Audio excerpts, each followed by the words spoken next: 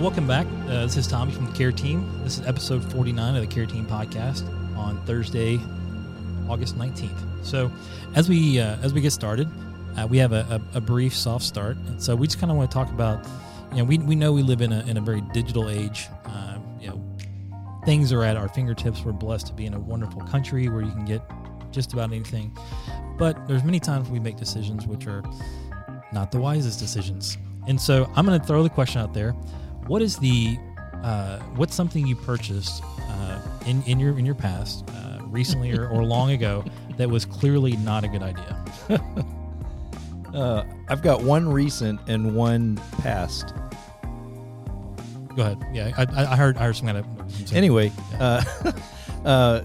So, gosh, how many years ago? Jessica and I hadn't even been married very long, and we got a really bad snowstorm that snowed us in for like 3 or 4 days. So we were bored, and I'm watching TV, and all of a sudden the infomercial for the Total Gym comes on TV, and I'm like, I don't need a Total Gym, but I'm really bored. So I ordered the Total Gym, and I think I used it all of 3 or 4 times, and it became a clothing rack, and eventually we sold it. And then you'll hear a theme here. So then recently I wanted to get some workout equipment, and I saw this thing that's for your abs. It's a wheel that straps to your feet, so you can do ab things, whatever. I ordered this thing. I'm not going to say from where. It shows up at my house. The straps aren't even long enough to go around my feet. I can't even connect the thing to my feet. And it wasn't the cheapest thing in the world. And I'm like, I don't learn very quickly. I'm still... so these are the kinds of things that I purchased, and I'm like, why did I buy this thing? Yeah. I remember we were shopping for a new kitchen sink a couple years ago. We ordered one online because it was cheaper, and it came in, and they dropped it off, and we weren't there. So I went to go pick it up, and I was like, your sink shouldn't be rattling. And it was shattered. Oh, yeah. no. So thankfully they resent another one. It wasn't packed correctly, all this stuff, but we got a different one in. So wow. I would definitely encourage people to be careful with what they buy online. But the other thing too, though, is I was out camping with some friends of mine a couple years ago, and I'm struggling to set up my tent. They're all done like within no time. And I realized I should not have gone for the cheaper tent when we bought that tent, because there was a reason why it was cheaper. And so I had tent envy. Sometimes you really do get what you pay for, yes, right? you do, yeah. Okay, Callie. Yep. So I was really struggling because I'm one of those people that I'm like, well, there's purpose in like whatever you buy. And I can always find a reason why it can be good. But when you were talking about gym stuff, I was thinking about how my family and I didn't buy the treadmill, but my family bought a treadmill, and it's in my house. And it broke pretty soon after we got it. And we literally just never fixed it. So it's just sitting in our house broken. All right. During the summer, me and Hunter really were hot, and we wanted a pool. So we went to Walmart, and we went to Meijer, and we couldn't find a pool anywhere. But we saw one online at Kohl's, and we went there, and the only one left was like a 2-foot kiddie pool, and it had a watermelon design on it. And we brought it home, and we used it once, and our dogs popped it. So It was a big waste of money, but it was fun for 24 hours. Nice. I think that could be like a book name, like the 24-hour watermelon pool. Yeah. So as we dive in today, one thing I want to lead off is that we've made a decision with our podcast, we want to go more of a counseling feel vibe to it. And so from here, starting today and going forward, we're going to try to bring up topics that we normally see, specifically Tom and I in counseling sessions, that common things we see in those sessions. And so we want to try to talk about those sessions, bring them to light. Obviously, we're not going to share any confidential information, nothing like that. But we want to talk about the issues, and we want to spend time focusing heavily on the solution. So today, we want to talk about marriage conflict and marriage challenges. And so as we lead off, the first thing we do is talk about what is marriage. And so we look at marriage. We know that it's designed by God. It's institutioned by God. And so God designed marriage. God has a plan for marriage. We see that in Genesis 2. It says here, talks about how God created man, but then he sees in Genesis 2 that it's not good for man to be alone. And so up to this point, everything was God created this and it was good. God created this and it was good. But here it's like God created man and he realized it was not good for him to be alone. And so out of man, God creates a woman. And so, and we see the first glimpse of what marriage looks like. So it says, therefore, a man shall leave his father and his mother. So we're talking about one man, and hold fast to his wife, singular. So one man, one woman, and shall become one flesh. And the man and his wife were naked and not ashamed. So we see this very early on, Genesis 2, the outline of what marriage looks like. And so that's what we're talking about. Let me jump in there, Tommy. I think that piece there where we talk about they were naked and not ashamed, one of the things that I tell couples all the time, just told a couple this weekend that I was working with, is it can often feel uncomfortable and even like weakness to be vulnerable with one another. Yep. But there's no such thing as a husband and wife being overly vulnerable. Mm-hmm. In fact, we talk a lot about vulnerability and transparency. There's a lot of secular music made about men and women who spend their whole life together sleeping in the same bed and in essence don't really know one another. Yep. And that is not God's vision for us in marriage. He literally wants to make us one, and he can't do that if we're holding back, if we're holding secrets, if we're not living transparently and we're not living vulnerably. Yep. And so how you work towards this, of course, is putting Christ at the center, but is as importantly is the way we communicate, how often we communicate. And if there's not some level of discomfort, I'm not sure you're being completely vulnerable. Mm-hmm. It's hard, even with our spouses, to just be real.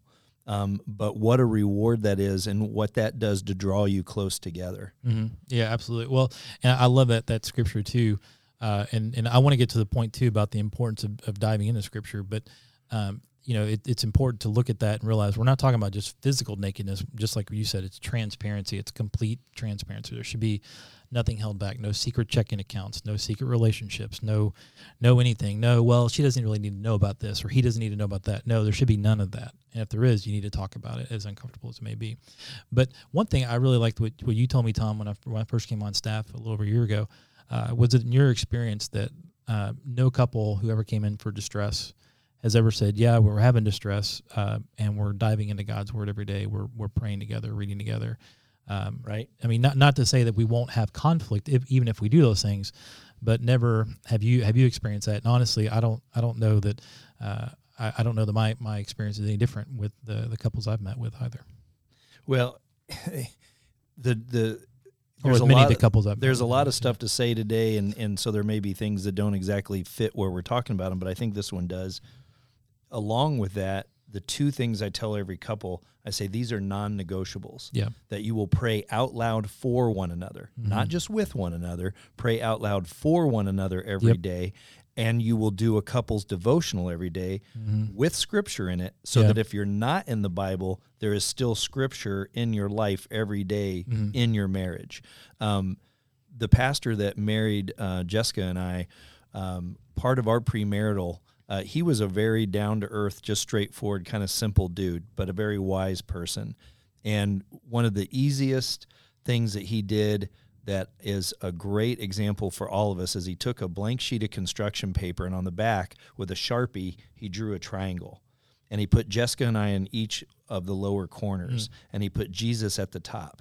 And he said our tendency as human beings is to want to reach across this line to each other, to almost make our spouse an idol, and we think that's what's going to make us bond and be close together.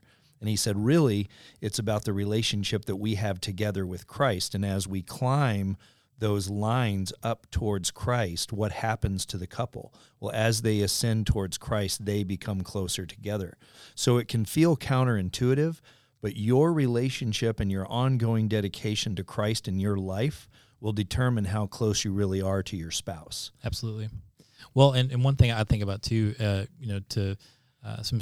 where I see that in Scripture, one of the places is that in Ephesians 5, where it talks about for husbands that he might sanctify her, having cleansed her by the washing of the water with the word, so that he might present the church to himself in splendor, without spot or wrinkle or any such thing, that she might be holy and without blemish.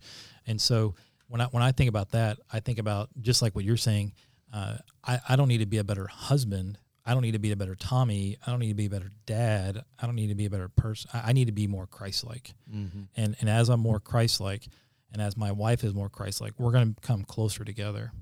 Well, following that in Ephesians 5:25, it says, "For husbands, this means love your wives just as Christ loved the church. Oh, yeah. He gave Yeah. up his life for her."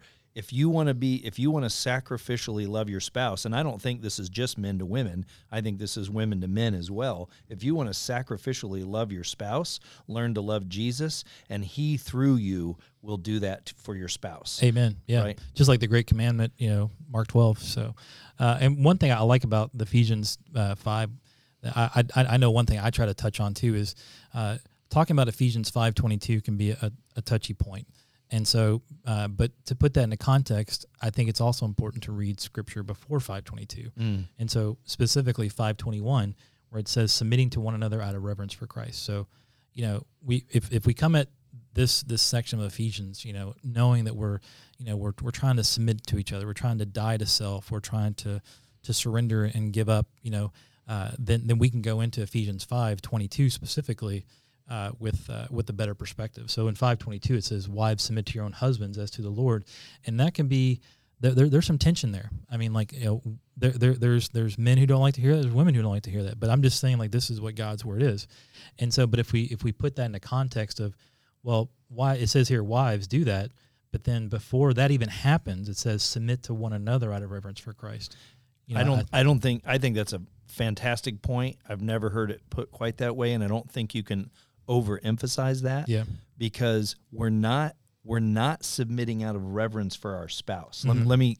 Let me drive that point home. What Tommy's saying to you is your reverence is to Christ, but through that, out of that, you're able to submit to your spouse. Yeah. But you're not submitting to because who hasn't had conflict with their husband or wife?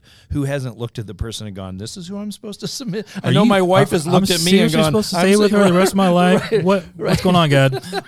Right. So the good news is you're not submitting to. You are submitting to your spouse, but because of your submission to Christ, because back again to that idea of your relationship with Christ. Yeah. And if you're having trouble submitting, see, this is what's cool. God's helping us all the time because this is a catch for us. If you're going, "Wow, I'm having conflict in my marriage, and I really am looking across the table at dinner at my spouse going, I'm not submitting to you." Well, now what that points to is, where are you with Christ? Where are you in your walk? When was the last time you were in Scripture? When was the last time you prayed? When was the last time you lifted your spouse up in prayer? Right? I mean, well, and even with praying, it's like, I know we talk to couples in counseling all the time, and we'll hear things like, and I don't know if it's genuine or not. I mean, I take the person for their word, but they'll say, "I've been praying all the time." Great, that's awesome. Let's keep praying. How are you praying? What are you praying for? And what is your heart? How is your heart going into that prayer? So, but the also thing too I like is that in 5:25 it says, "Husbands, love your wives as Christ loved the church and gave himself up for her." So there's not that word "submit" that a lot of people get hung up on, but it clearly, talking to the married fellows out there, gave himself up for her. So you're giving yourself up for your wife, and so it doesn't say submit, but you're dying to self, like you're checking your pride, your ego, all this stuff at the door, and you're saying, "Okay, this is my wife, and how can I love her the best I can?" It's good. So, one of the things we often see too in counseling is, and Tom, you touched on it a little bit too, is the importance of communicating well. And just even having conversation, and just, and I love what you talked about there too when you're talking about communicating and transparency, and over communicate. Don't hold anything back. I mean, obviously, communicate when it's safe. Communicate when you're as often as you can, the best you can. But communicate, like physically have a conversation. I remember I was meeting with a couple about 9 or 10 months ago, and we were talking about communication, and because they said they were struggling with communication. And what I failed to miss was, he goes, "So when do we start communicating?" I was like, "Well, we can do that right now." He goes, "No." He goes, "When do we start at home?" I said, "Do what?" And he goes, "We haven't talked to each other for weeks." Oh, wow. And so I'm like, so just communicate, just have the conversation, make that time. Like I know, I remember when Jill and I went through Growing Kids God's Way here in 2012, I talked about the importance of mom and dad couch time. Like sitting down, just having a conversation with your wife.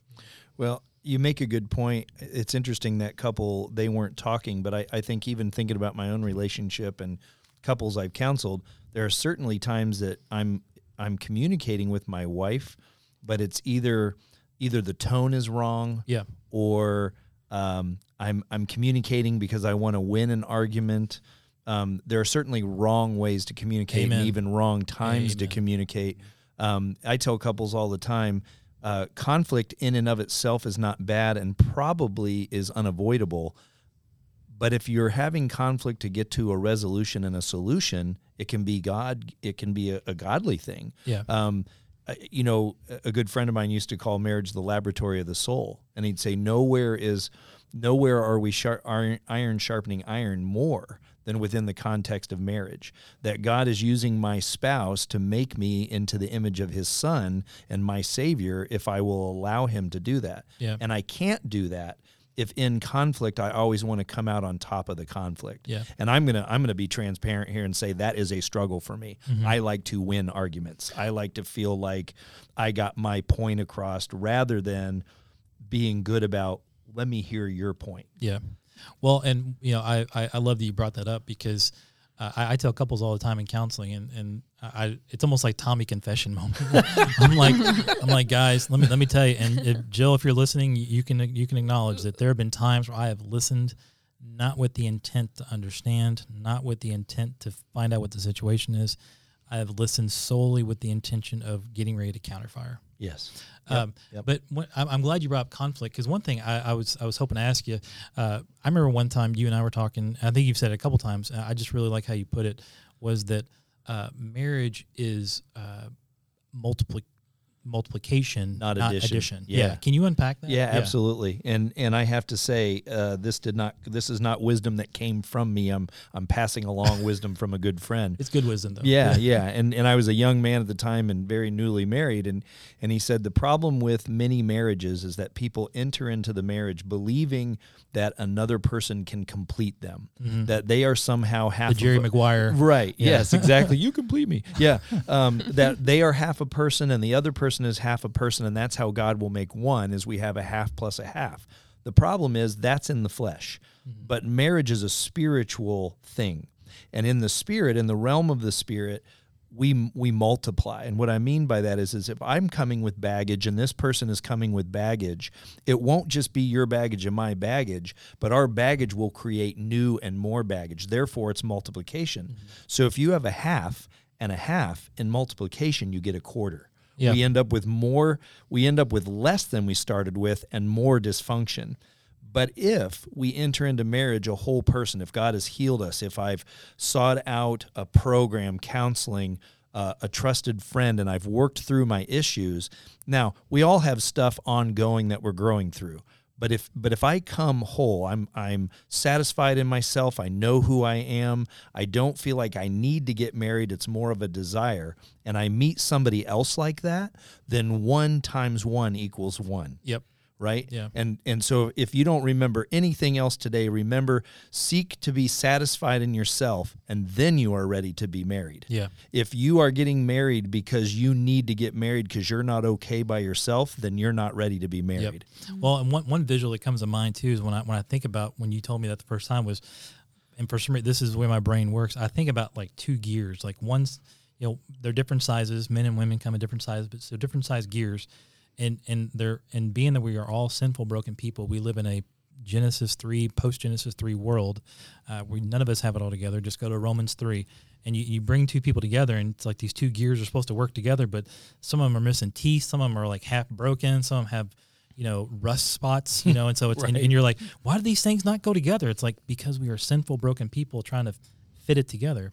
But if we're coming together because we are complete in Christ, then it works a lot better. Many people enter marriage already having made their spouse an idol, and they have no idea that that's what they've done. And then when the person doesn't fulfill what their role was, you haven't saved me, you haven't made me happy, you haven't completed my life, now I want a divorce because you're not fulfilling your role. Well, that was never their role to begin with. Yeah. There isn't anything in Scripture that says that is the role of your spouse. Yeah. They are not, God wants to be all to you. Your spouse, and I know this is not very romantic, men and women, but your spouse is a helpmate. You are helping each other through life. You are helping each other form into the image of Christ. Yep. You are helping each other raise children. You are helping each other. You're not there to satisfy and fulfill. Christ wants to be your fulfillment. Yep. Yeah. Amen. You know, there's a handful of different topics that that we can talk about that people come in for. You know, whether it be maybe it's broken trust because of adultery or some type of addiction or some type of violence, or maybe it's a significant financial issues, or maybe it's parenting issues, maybe it's a blended family issue. You know, one thing I often tell couples is that, you know, if we are grounded in God's word and we have communication that springs out of that, and then we have conflict resolution skills that spring out of our Christ-centered communication skills, and we just take those three things, and even if we don't have the later two, if we just have Christ, throw that at it. You know, I think about like the full armor of God, like the only offensive weapon in that is the word. Amen. I mean, that it's the sword, and it says the word, and it's like, if we're going to go on the offense, use God's word, you know, so which comes back to being in God's word. This is kind of, 30,000 foot view, and maybe it would have been better at the top of the podcast. But I just want to say to everyone out there that's listening, whether you're married, you're not married, because we certainly don't want to give the impression that there isn't a place for singleness, and that might be another podcast for another day.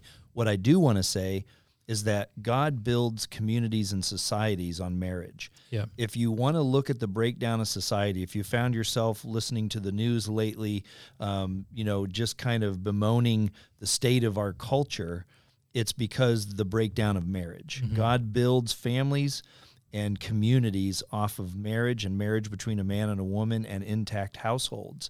And we're under attack. And if you don't think so, just look around. Yeah. And so I want to encourage you as well that oftentimes when couples come in and they think they're struggling, what I find is they're actually doing a lot right, and they're coming under fire from the enemy. Yep. And the enemy is lying in their ear and telling them that the reason those things are happening is because of their spouse or because they're doing something wrong. Yeah. And actually, that is Satan twisting everything, and they're actually doing a whole lot right. Yep. So I want to encourage couples out there, don't assume you're doing anything wrong because you're having struggles or having conflict. It may be the very sign that you're doing things right, and I just want to encourage you.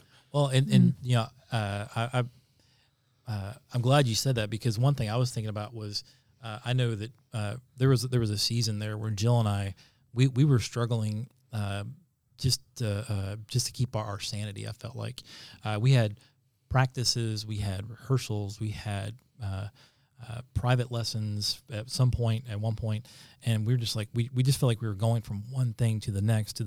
We were never eating dinner at the table. We were never, we were just, hey, I'll get nuggets for the kids, and you're chucking nuggets back in the back of the van. I mean, it was wild, and it was stressful. And I'm not hating on sports. I'm not hating on instruments or anything like that. Or whatever after extracurricular activities. But I will say that if there's anything that is not allowing you to connect with Christ, if there's anything that is pulling you away from Christ, like I love social media. I like Twitter. I don't tweet a lot, but I read about people who actually tweet. But we do things on social media. But if social media is pulling you away, whether you're spending too much time on social media or if you're seeing people's highlight reels and it's just depressing you, get rid of it. Like don't allow that to speak that those lies on your heart that you don't have it together. I mean, yeah, not everybody has filet mignon every night. Right. No matter how often they post it on their Facebook. I mean, maybe they do, and hey, kudos to them. Most people don't have that though. Most people aren't buying a new car every day. If you can do that, great. Hey, that's on you. But not everybody's doing that. You don't have to. I remember there was a phrase we've used for a long time, and it was called "keep up with the Joneses." And it's like, we oftentimes social media, you see highlight reels, and you see, man, they have it all together. They're smiling. They have matching clothes, on this picture, and color coordinated here. And man, look what this house they bought, or whatever it is. It's like that's a highlight reel. Yep. there are days where you're like, hey, we're just going to do spaghetti tonight and probably spaghetti in 2 nights from now. It's like whatever it is, Yeah, I think the flip side of that is the intentionality of marriage, and I'm going to say I'm guilty of this too. Jessica and I will flow in and out of date nights. Yeah. And what'll happen is we'll realize that, just like you said, we've been running to the practices, we've been doing this, doing that, doing our jobs. And now we've just kind of gotten this rhythm of almost robotics, right? Mm-hmm.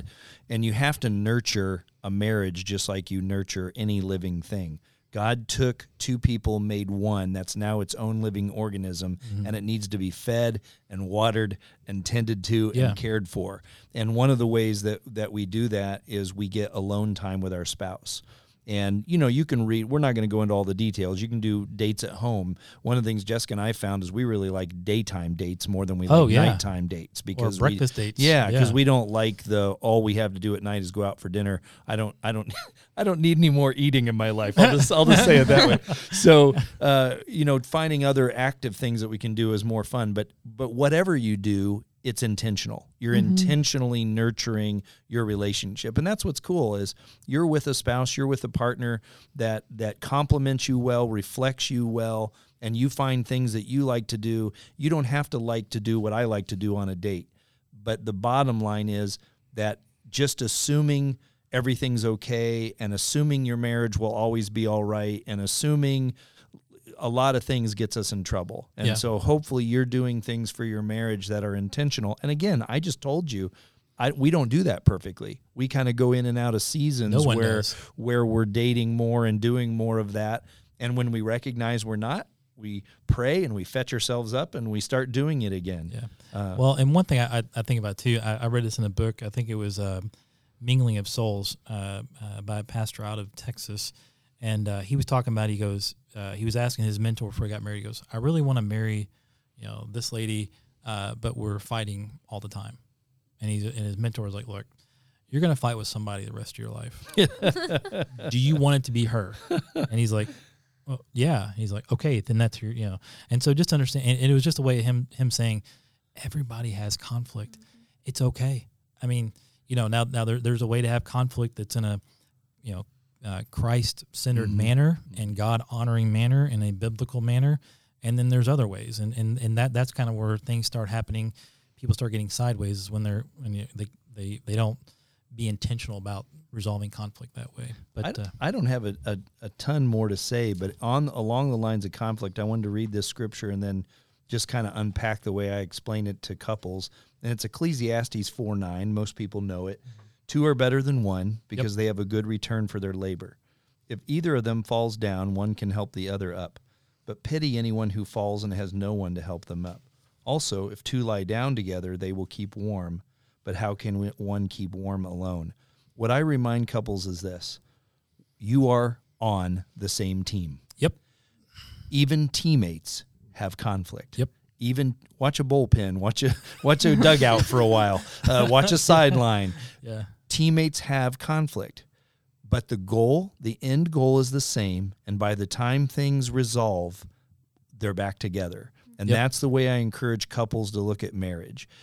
Yes, you're going to have conflict, but often we look at our spouse in a fight as an enemy. Mm-hmm. This isn't an enemy. This is a teammate with whom you're having a momentary disagreement. Yeah. Ultimately, you're still on the same team and have the same goal. And if we can remember that in the back of our mind, we can take things less personal. Yep. This person disagrees with me about how to get to that end goal. That's it. That's it. That's all it is. It's not, they're not it's not commentary on your person. It's not them trying to ruin your life.